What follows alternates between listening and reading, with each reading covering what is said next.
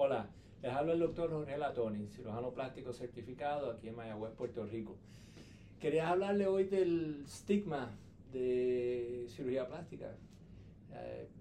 no hace tanto tiempo, la mayoría de la gente, pensaría yo, hacerse algún procedimiento de cirugías hasta botox o relleno, preferían que la gente no supiera y era como un secreto y nadie lo admitía. Hoy en día yo creo que la mayoría de la gente no tiene problemas, es decir, que se han hecho cirugía plástica, particularmente procedimientos como botox y rellenos, pero muchos de los procedimientos también. Siempre hay pacientes que prefieren por alguna razón u otra que nadie se entere, pero yo creo que es mucho más aceptado y mucha gente habla de ir al cirujano plástico a hacerse botox y relleno como ir al dentista y a hacerse una limpieza dental, que yo creo que es bien aceptado y es mucho, la gente mucho más habla de hacerse los procedimientos y no tienen problemas de divulgarlo al que se entere y no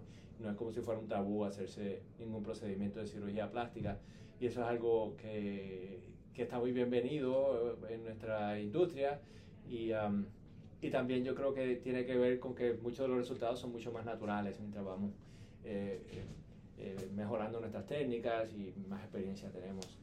Así que nada, espero que les haya agradado esta contestación y este podcast. Muchas gracias.